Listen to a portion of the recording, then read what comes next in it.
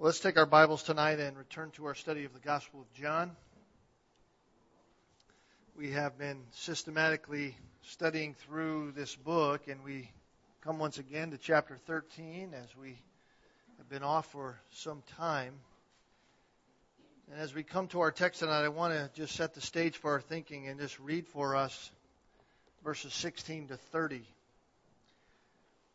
Chapter 13, verses 16 to 30. Jesus says, "Truly, truly, I say to you, a slave is not greater than his master, neither is one who is sent greater than the one who sent him. If you know these things, you are blessed if you do them. I do not speak to all of you. I know the ones I have chosen.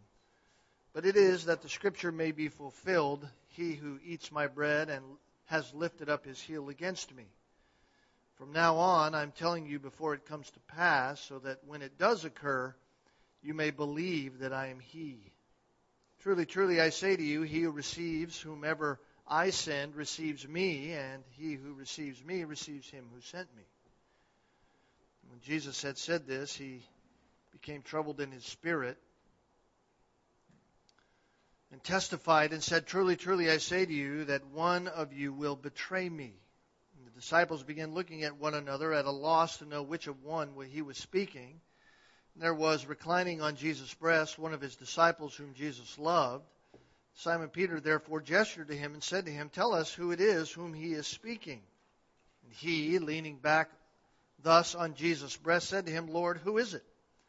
And Jesus therefore answered, "That is the one for whom I shall dip the morsel and give it to him." And so when he had dipped the morsel, he took and gave it to Judas, the son of Simon Iscariot. And after the morsel, Satan entered into him. Jesus therefore said to him, What you do quickly." Now one of those reclining at the table knew for what purpose he had said this to him. For some were supposing because Judas had the money box that Jesus was saying to him, "Buy the things we have need of for the feast," or else that he should give something to the poor. And so after receiving the morsel, he went out immediately, and it was night. Let's just bow for a word of prayer as we begin our time. Heavenly Father, once again we come before you, we open your word, and we know our dependence upon your Spirit to open our hearts and our minds to understand what you would have here. These profound truths about your love and how we are encouraged to follow your example, Lord. So help us tonight to receive your message, that you would have us hear so that we might apply it in our own lives. These things we pray in Jesus' name. Amen. Some time ago I was reading an article entitled "Great Nights of the Bible," not Knights, but nights as in dark. Great Nights of the Bible. The author C.E. McCartney shares an imaginary vision of one of the darkest nights in all of Scripture. Somewhat like C.S. Lewis, and he writes this way. He says, quote, "In my dream I was carried away to a great and high mountain where I saw the great city, the goal of all our hopes and desires, the end of our salvation, the holy city of God, the New Jerusalem. Around the city and around the earthly Jerusalem there ran a wall, a great wall, high wall. There were 12 gates, north, south, east, and west, and every gate was a pearl, and at every gate stood one of the great angels.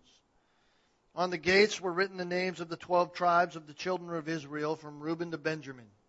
The wall of the city stood upon 12 massive foundation stones, and on each of those stones was the name of one of the 12 apostles of the Lamb.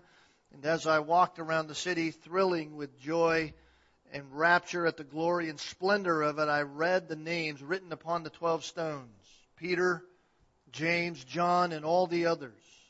But one name was missing. I looked in vain for that name, either on the 12 gates or on the 12 foundation stones, but it was not there. That name was Judas. That article, he jumps forward and he says, "The longest night in history of the world is drawing to a close. The night is passing, but the day has not yet come. Far to the east, over the mountains of Moab, there is just the faintest intimation of the coming day. The huge walls of Jerusalem and the towers and pinnacles of the temple are emerging from the shadows of the night. If the half darkness and the half light, I can make out a solitary figure coming down the winding road from the wall of Jerusalem toward the gorge of the Kidron. On the bridge over the brook, he pauses for a moment and, turning, looks back toward the holy city. Then he goes forward for a few paces and, again turning, halts and looks up towards the massive walls of the city. Again he turns, and this time he does not stop. Now I can see that in his hand he carries a rope. Up the slope of the Olivet he comes, and entering into the gate of Gethsemane, he walks under the trees of the garden. Seizing with his arm one of the low branching limbs of a gnarled olive tree, he draws himself up into the tree.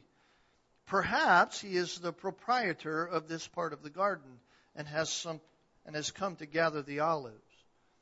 But why with a rope? For a little he is lost to my view in the springtime foliage of the tree. And then suddenly I see his body plummet down like a rock from the top of the tree. Yet the body does not reach the ground, but it is suspended in midair.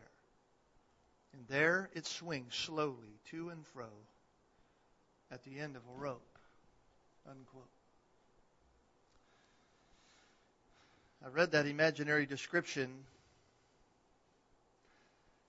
and I think in that description, McCartney does a fairly good job of giving us a picture of one of the most shocking moments in all of church history. It came on the heels of one of the greatest examples of love in all of church history. John sums up the start of that very reality with just 4 simple words. Chapter 13 and verse 30, he says, "And it was night." As we ponder the truths of what is here for us tonight in this text, and as we think through the implications of the truths of this in the outworking of our own Christian lives, we must not miss the primary principle that Jesus Christ is bringing before us as we study this portion of John chapter 13. Because I believe this is an issue that keeps some of us, or many of us, if not all of us, from time to time as Christians.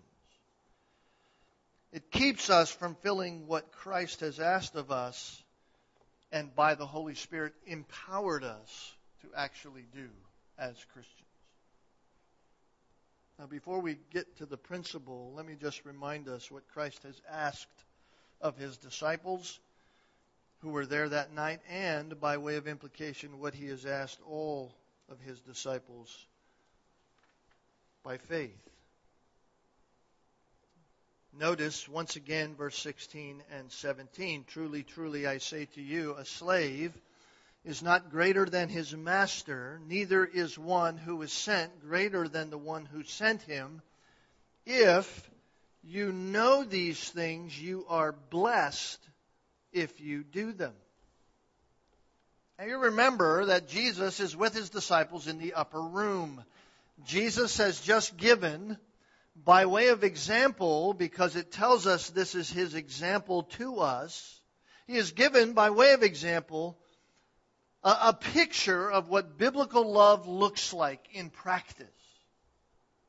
And then He takes the time to explain it to them, what it all means. And He ends that portion of His teaching in verse 17 with the words that I just read to us. If you know these things, you are blessed if you do them. You are blessed if you do them.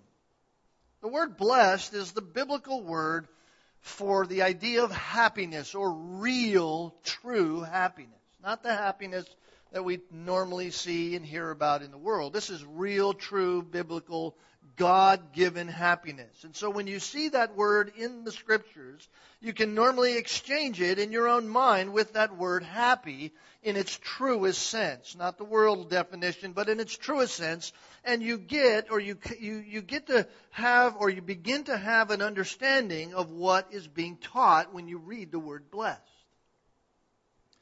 When Jesus says in Matthew chapter 5, "Blessed are the poor in spirit, for theirs is the kingdom of heaven," He is saying that true and lasting happiness in life is reserved only for those who come to God totally bankrupt of self. In other words, you cannot come to God and say, "Here I am, God, I want to believe in you, but I have this goodness or these pieces of me that are acceptable to you." No, you have to come to God completely bankrupt of self, and in that is true blessed happiness before God, because it's them who receive the kingdom of heaven. Why? Because the only one who will ever enter the kingdom of heaven are those who come through Jesus Christ. Real happiness is only found there, in Jesus Christ. In other words, those who will not deny, or those who will deny any attempt at self-righteousness. If you will not deny the attempt at self-righteousness, then you have no need for Christ and His righteousness, and thereby you have no way to enter the kingdom of heaven. That's the idea. There's only one way into the kingdom of heaven and one way to true and lasting happiness in Matthew chapter 5, and it is through Jesus Christ alone. It does not come through wisdom. It does not come through the ways of the world. In fact, here's what the psalmist says. Psalm 1 shares the same truth with us. It says, "How blessed is the man who does not walk in the counsel of the wicked, nor stand in the path of sinners, nor sit in the seat of scoffers, but his delight is in the law of the Lord, and in His law he meditates day and night." And what's the result of that? He will be like a tree firmly planted by streams of water, which yield its fruit in its season, and its leaf does not wither, and in whatever he does, he prospers. Juxtaposition of that, contra to that, is the wicked. The wicked are not like the blessed. Psalm 1, verse 4 and following, "The wicked are like chaff which the wind drives away. The wicked will not stand in the judgment, nor sinners in the assembly of the righteous. For the Lord knows the way of the righteous, but the way of the wicked will perish." In other words, happy is the man who is firmly planted in the righteousness of God and His wisdom. He has turned his back on his own wisdom and the wisdom of the world. We know from our study of Romans, going all the way back to Romans chapter 1 in our own minds, that to turn your back on God is to accept and to receive for yourself destruction and separation from God forever. And there is no true happiness in that at all. There is only complete sadness. Nothing could be more unhappy for a man than to spend eternity separated from God. So in the context of our passage tonight, here in John chapter 13, Jesus is implying that the very road to happiness is through Him. There is no other way for the blessed life. And those who are His disciples experience that happiness not just here and now, when our lives are lived on the tracks of humble love, but we will also live it in all eternity when we see Him as He is. But His example tonight is just that reality. You will experience here and now that full-fledged idea of biblical true happiness, that Christ-like, Christ-following happiness in your life when you follow His example in love. You are blessed if you do them. We show Christ-like humble love. When we do that, we willingly bow down in our own hearts to serve one another, to bear the sin of each other. Not bear it in a salvation kind of way, but bear the burden of it in a personal way. And the reward before God and with God is true happiness. But this is where the problem comes in for us. We know this. We know what the Scriptures teach us.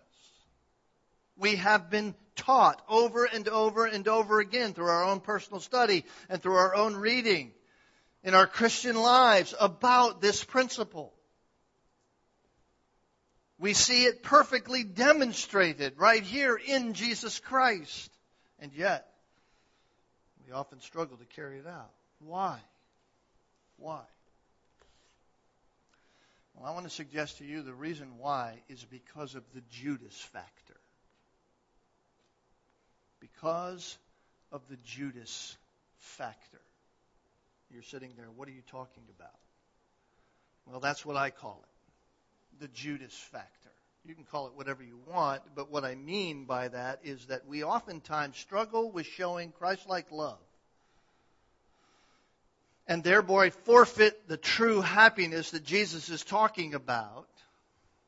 We struggle with showing Christ-like love to each other because with true love, there is always the potential for major disappointment.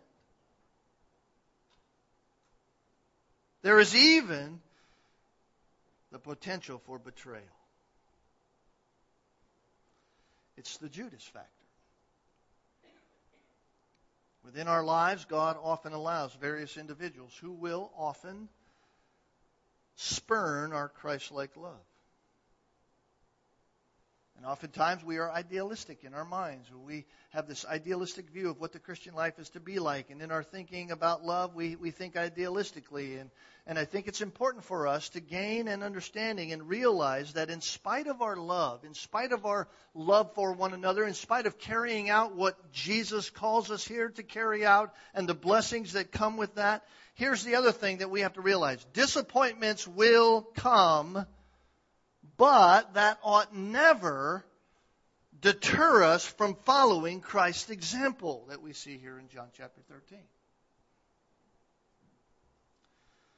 Follow along with me from verse 18 through verse 20. Jesus says, I do not speak to all of you. I know the ones I have chosen. But that the Scripture may be fulfilled, he who eats my bread has lifted up his heel against me. From now on, I'm telling you before it comes to pass, so that when it does occur, you may believe that I am. Truly, truly, I say to you, he who receives me, or he who receives whomever I send receives me, and he who receives me receives him who sent me. It seems a bit awkward in the context, at least, of this passage for Jesus to say what he does in those verses. But if we just think about it for a moment, we can begin to gain at least some understanding of why. And what it means for us in our expressions of love to one another. A few weeks ago, I mentioned that love is the outflow of knowledge. Right? Jesus knows all these kinds of things that are going on. Back in verse 1, Jesus knowing that his hour had come, that he should depart out of this world to the Father. Having loved his own who were in the world, he loved them to the end.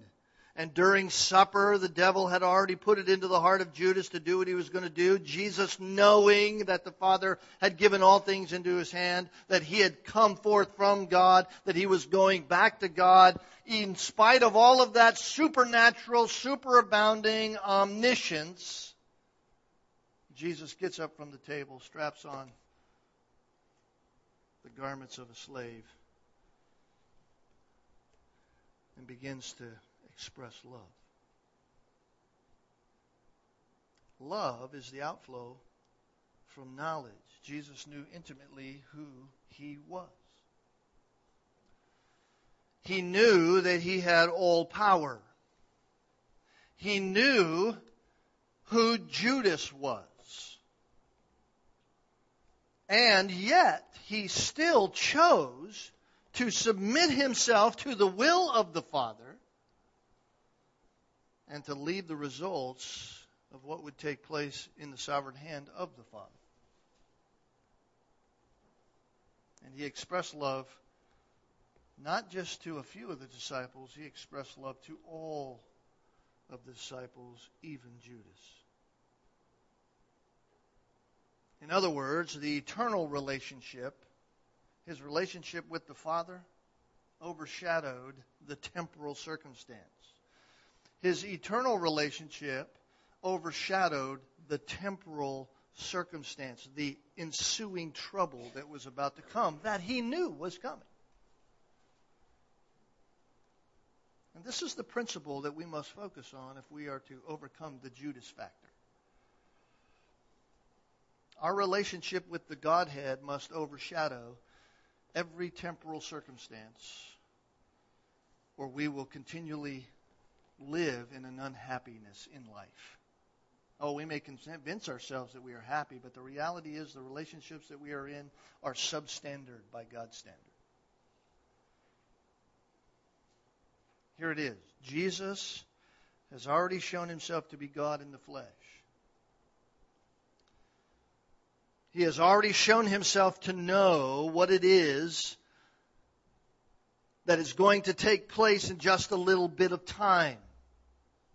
And what is amazing is that in spite of that supernatural omniscience, and more importantly, because of that omniscience, he washes his disciples' feet, including his enemy, including the one whom he knew was going to betray him. Now, we're not like that oftentimes. We begin to rationalize. And the rationalized excuse that we often use before God by saying, I know that they will take advantage of me if I do that. I know that if I reach out in that way, if I love in that way, if I show them those kindnesses in that way, I know they will abuse my gesture of sacrifice. And so we say before God, we didn't express that kind of love to them because we thought that person was going to betray us. That rationalized excuse will never fly in the face of our Lord, who actually knew that Judas was going to betray him and loved him anyway.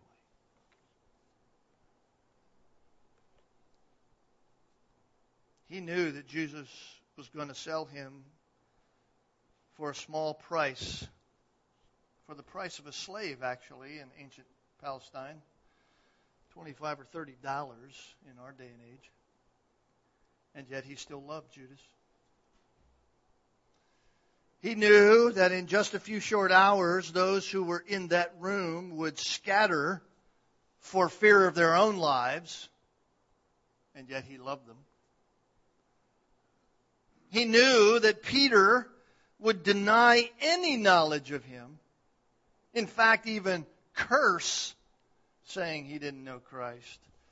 And he knew that we would treat one another with contempt, and yet he still sacrificed. Why? Because the eternal is much more precious than the temporal. Because the eternal is far more precious than the temporal. And I believe that this is one of the lessons that Jesus is desiring for all of us who are his disciples to learn.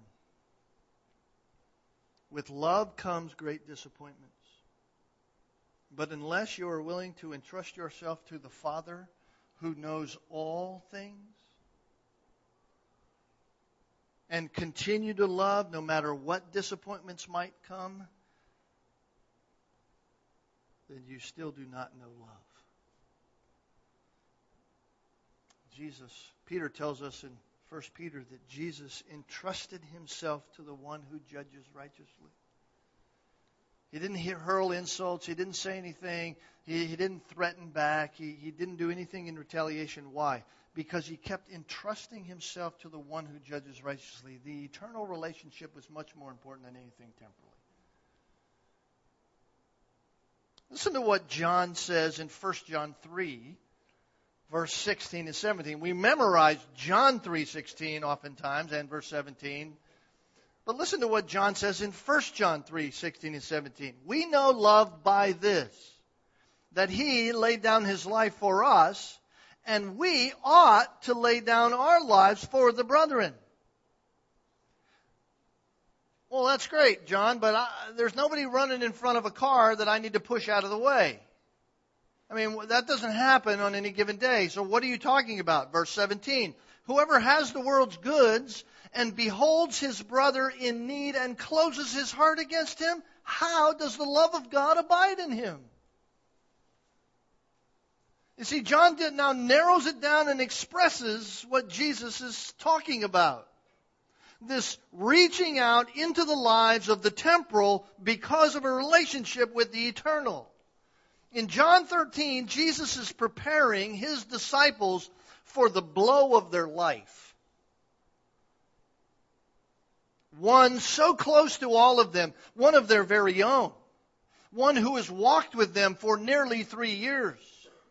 One who is part of the family, one who was adored, or one who was afforded all of the privileges that they all had while they were with Jesus Christ. One who received the love that others had received, the same love that they had received from Christ.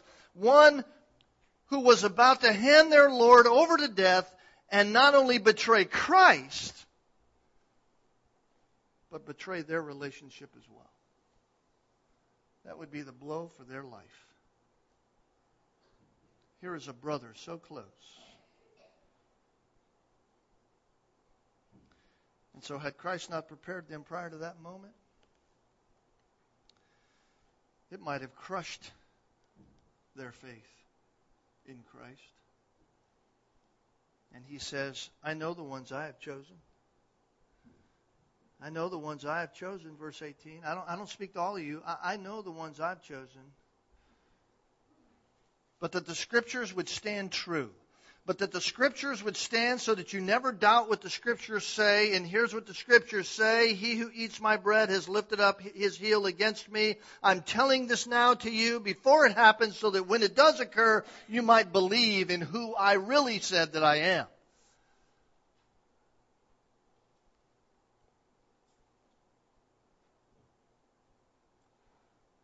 Verse 18 is the fulfillment of Psalm 41. Psalm 41. You say, why do you say that? Because in Psalm 41, King David, is crying out to the Lord and describing the very pain and disappointment that was inflicted upon him through his beloved friend and companion, Ahithophel.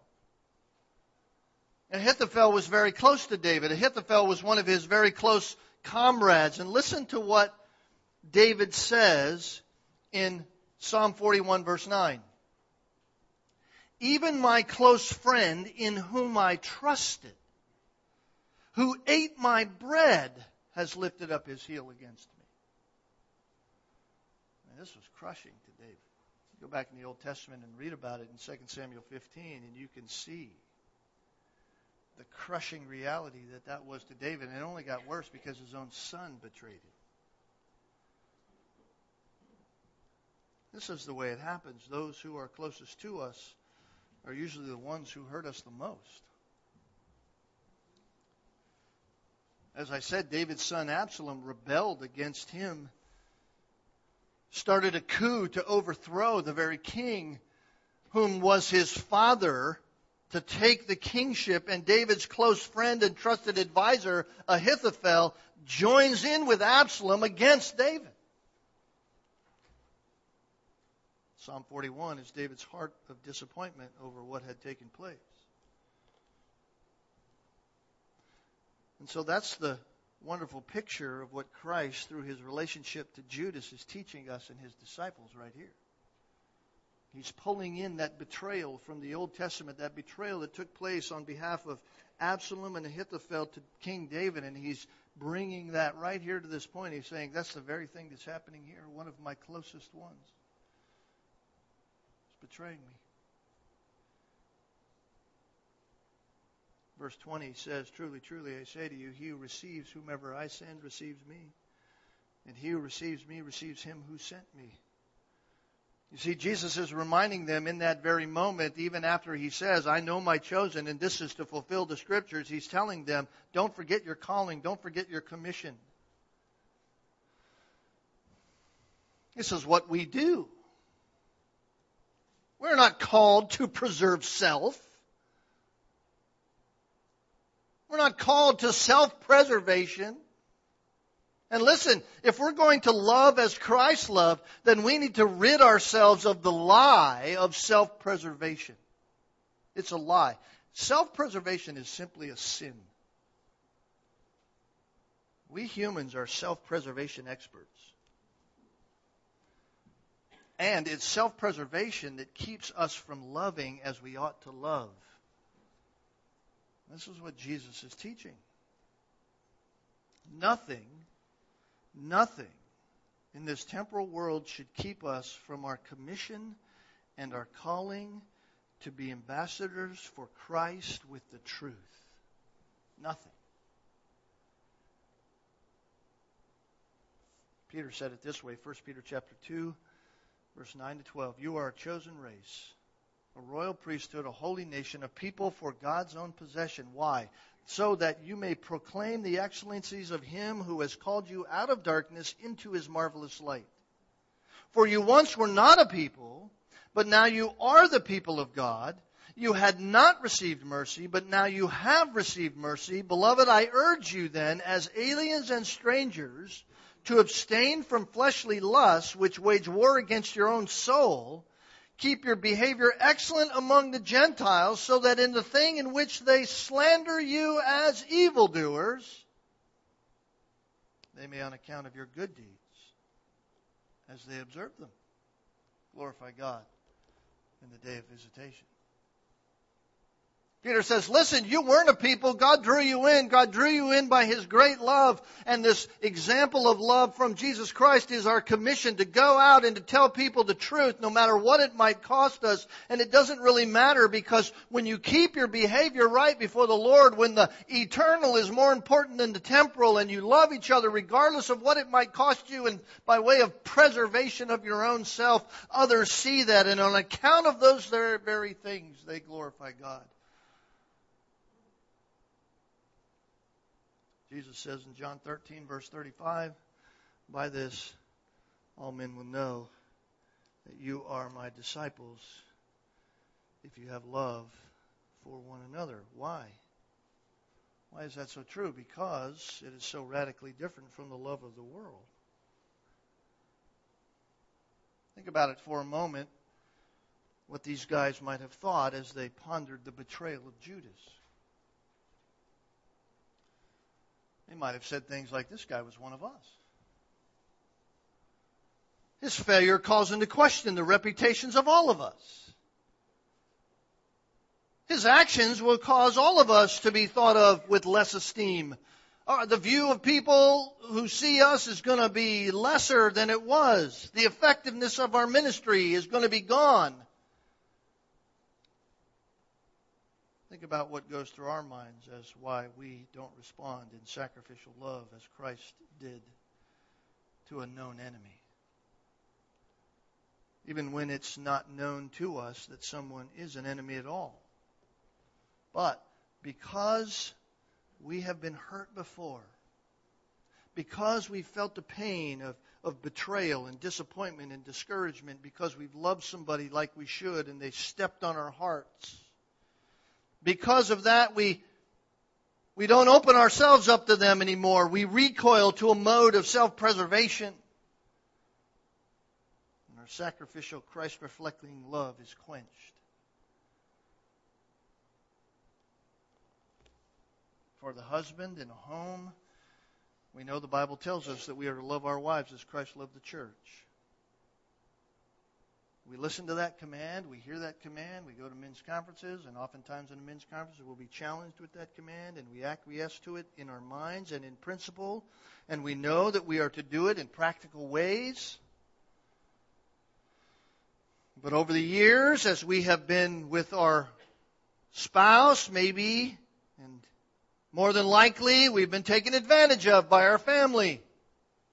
We've reached out in love, and yet we've been taken advantage of. Maybe it isn't that you were treated with the respect that you thought you deserved. Maybe that's even true, that you weren't treated with the respect that you should be. Maybe the family hasn't reciprocated as you know the Bible says they should. And yet, they claim to be a Christian. We've been hurt from that. Our emotions are stung. Some of us have family members who have failed us even though we've spent our lives loving them. They failed us more and more and more, and you love and you get another failure. And so you know what happens oftentimes? The Judas factor takes effect. We go into self-preservation mode and we protect ourselves against the Judas factor. We love with temporal things in mind, not eternal. We express a love by our definition, not like Christ's love.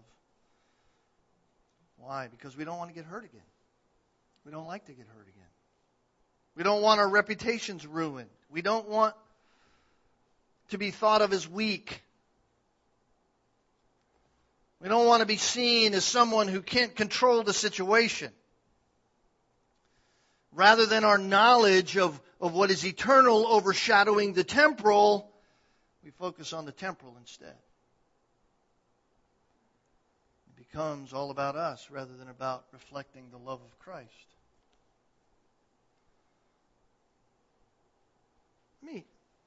Let me ask us a question for our thinking tonight. You don't have to answer it aloud, obviously, but I want you to think about it. Here's the question. What kind of previous opposition to your acts of love, or even the outright hypocrisy shown by some to your acts of love that have been revealed over time, what about those have tempted you to recoil into an unhappy cocoon of self-preservation? Think about it. Think about your own life and your expressions of love to people, expressions of love in your own family, expressions of love within the biblical family, expressions of love even when it's very difficult to express love, even when you have to challenge one another for wrong thinking and wrong activities and all kinds of things, and how God's love is expressed to us by discipline and by kindnesses. What kind of opposition to those things has caused you to recoil into this cocoon where you go, I'm just not going to go there anymore? What is it that has tempted you to forego your commission and your calling to represent Christ to even the potential traitor who you might know? You see, I believe this is one of the lessons that Jesus not only wants the disciples to know who were there that night and wants them to understand, but I believe He wants us to understand it as well. The Judas factor is a serious thing.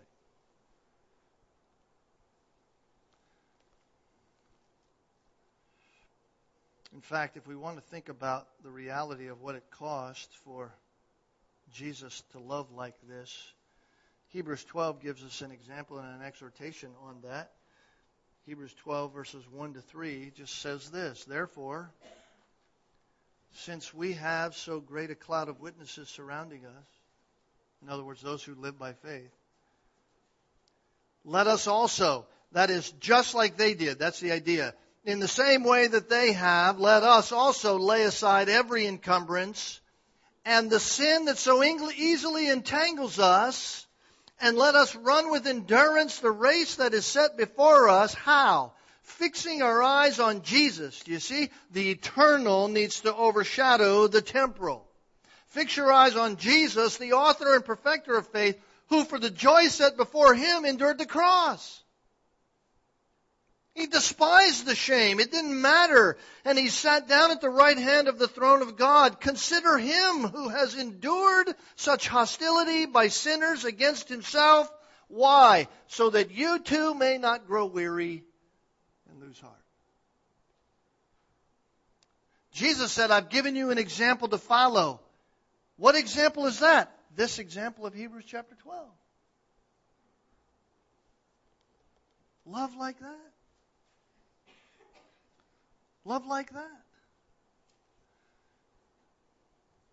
I love verse 4. Hebrews chapter 12. Because we always say, I've done enough. I've loved enough. I've reached out enough. I've given enough. I've sacrificed enough. We like to say that in the human realm. We like to think that. In fact, we even justify it in ourselves, and we do a pretty good job at justifying it. And yet verse 4 says, you have not yet resisted to the point of shedding blood in your striving against sin. You know what the writer of Hebrews is saying? Oh, really? You've sacrificed enough? Show me the blood. Show me the nails in your hands, the crown of thorns on your head.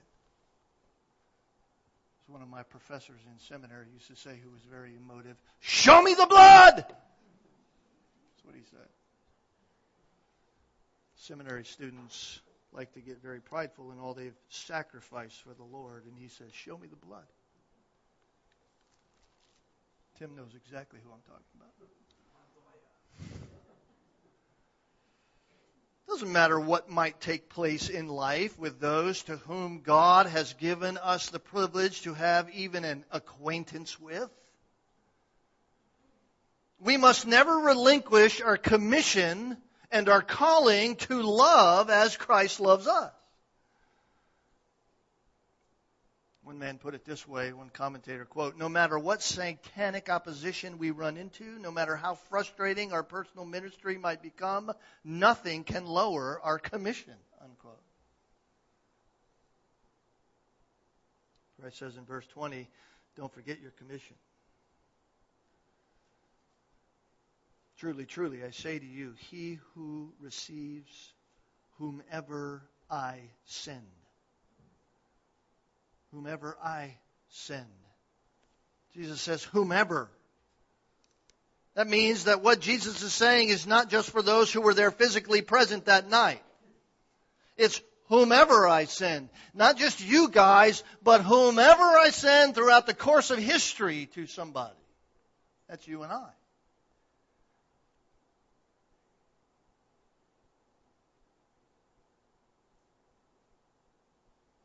So this is the point. As believers in the world,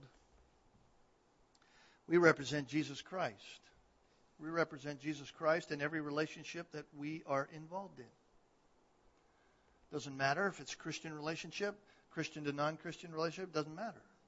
We represent Christ in every relationship we are in. And as true as it is that every person we deal with in life ought to receive the love of God through us with open arms, especially those who are within the family of God, the reality is that not all are going to willingly receive it. That's the reality. Even Peter had a hard time with Jesus that night because Peter was clueless. He's like us. No, God, you listen, you don't need to help that. You don't need to do any of that. Some people are going to ebb and flow with receiving our love. Others might be like Judas or Ahithophel or Absalom and plan to just play the game for a time and then turn their backs on God altogether. And we have to remember that when a person rejects us, that's what Jesus says here. He who receives me, he who receives whomever I send, receives me. When they are rejecting us, they are rejecting Christ. And to reject Christ is to reject the Father. He who receives me receives him who sent me. But if they reject us, they reject Christ, they reject the Father, that should never lower our efforts. It should never remove our calling before the Lord. It should never lower the reality of what we are called to do and what Jesus Christ is setting the example for us to do. even if we are confronting sin.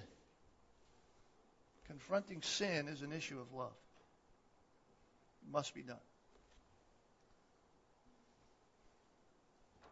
There's one last truth that I want to highlight for us tonight. Not only did Jesus want them to not be discouraged in their love through the disappointments that were going to come, but also I believe that he wanted them to not limit their love on the basis of what others did or did not do. In other words, just because Judas didn't love in return is no excuse for us not to follow the example of Jesus Christ. We could say it this way. The example of love that we must keep our eyes on is Christ's love and not those of the earth. Hebrews 12, fix your eyes on Jesus Christ. Fix your eyes on Jesus Christ. Someone may be setting a great example of love, but because of our humanity, they're going to fail. They're going to fail. But Christ never fails. And the proof of loving them all was the fact that they were all confused by his next statement. Notice what he says in verses 21 to 30. When Jesus had said this, he became troubled in spirit and testified and said, "Truly, truly, I say to you that one of you will betray me." And the disciples are looking at each other, and they're at a loss to know of which one he's speaking. They don't have a clue who he's talking about. And so Peter, as Peter does, as we guys typically do, we're sitting across a room and we see one sitting next to Jesus. Hey, ask him who that is. What's he talking about? And Jesus answers, "One for whom I shall dip a morsel and give it to him." When he dipped the morsel, he gives it to Judas. And after the morsel, Satan then enters into him. And Jesus says, "What you do quickly." Now, no one of those reclining at the table knew for what purpose he had said that to him. Even though Peter had motioned to John, and John had asked Jesus, and Jesus had said what he said, and Jesus did what he did, nobody has a clue of what's going on.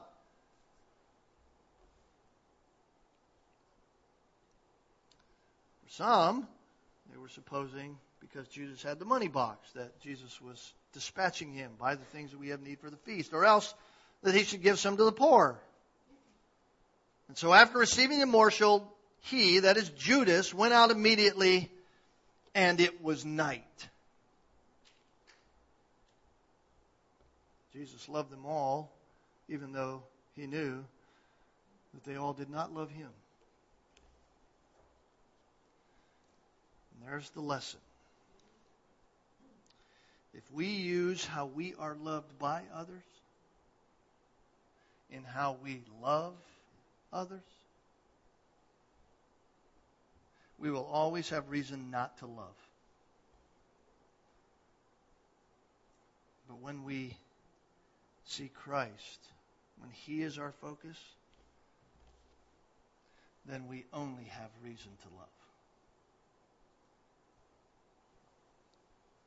Since Christ has loved us, so we too ought also to love one another, fixing our eyes on the author and the perfecter of our faith. John says, "And it was night, but Christ is the light." How foolish and how unhappy we will be if we take our eyes off of the one from whom all good things flow. And Jesus went his own way, and Judas found darkness forever. With the rope in his hand, finding a tree, threw the rope over a branch, hung himself. It was truly night for Judas. It's not night for us. For we know the one who is the light. And so I trust that our relationship with Jesus Christ, our eternal relationship with Christ, I trust that that would be the central focus in everything that is temporal here and now. Let the eternal overshadow the temporal. Forget the Judas factor and just love as Christ told us to love. And the world will know that we are His disciples when we love one another. Let's pray. Father, once again, we thank you for our time tonight. We thank you for your great expression of love, the way you showed such a wonderful overcoming of the things of the here and now, the disappointment. You knew it all, and yet you loved anyway. You could have sent Judas out before you ever washed the disciples' feet and showed them love, and yet you chose not to do that. You chose even to love one whom you didn't choose to be your own. Regardless of the betrayal that would come, that you knew was going to come, regardless of what is going to follow in just a few short hours in the ministry of your life on this earth, you knew it all. We know none of that. All we know is sin abounds. And disappointment will come, and hurt will come, and struggle will come, and betrayal will come, and yet we are to fix our eyes on you, follow your example, and love one another, so that the world says, what in the world is with those people? And we can open our mouths and proclaim the gospel. Help us love one another like that, Lord, whether it's kindnesses we are sharing, whether it's seeing a brother in need and we open our hearts to them in many, many ways, whether it's a Galatians 6:1 issue where we are loving a brother through going and confronting someone in a sin. Whatever it is, Lord, help us to love regardless of what may come in the temporal, because we focus our minds on the eternal. Let us be an example of your love to us as we love one another for your glory. We pray in Jesus' name. Amen.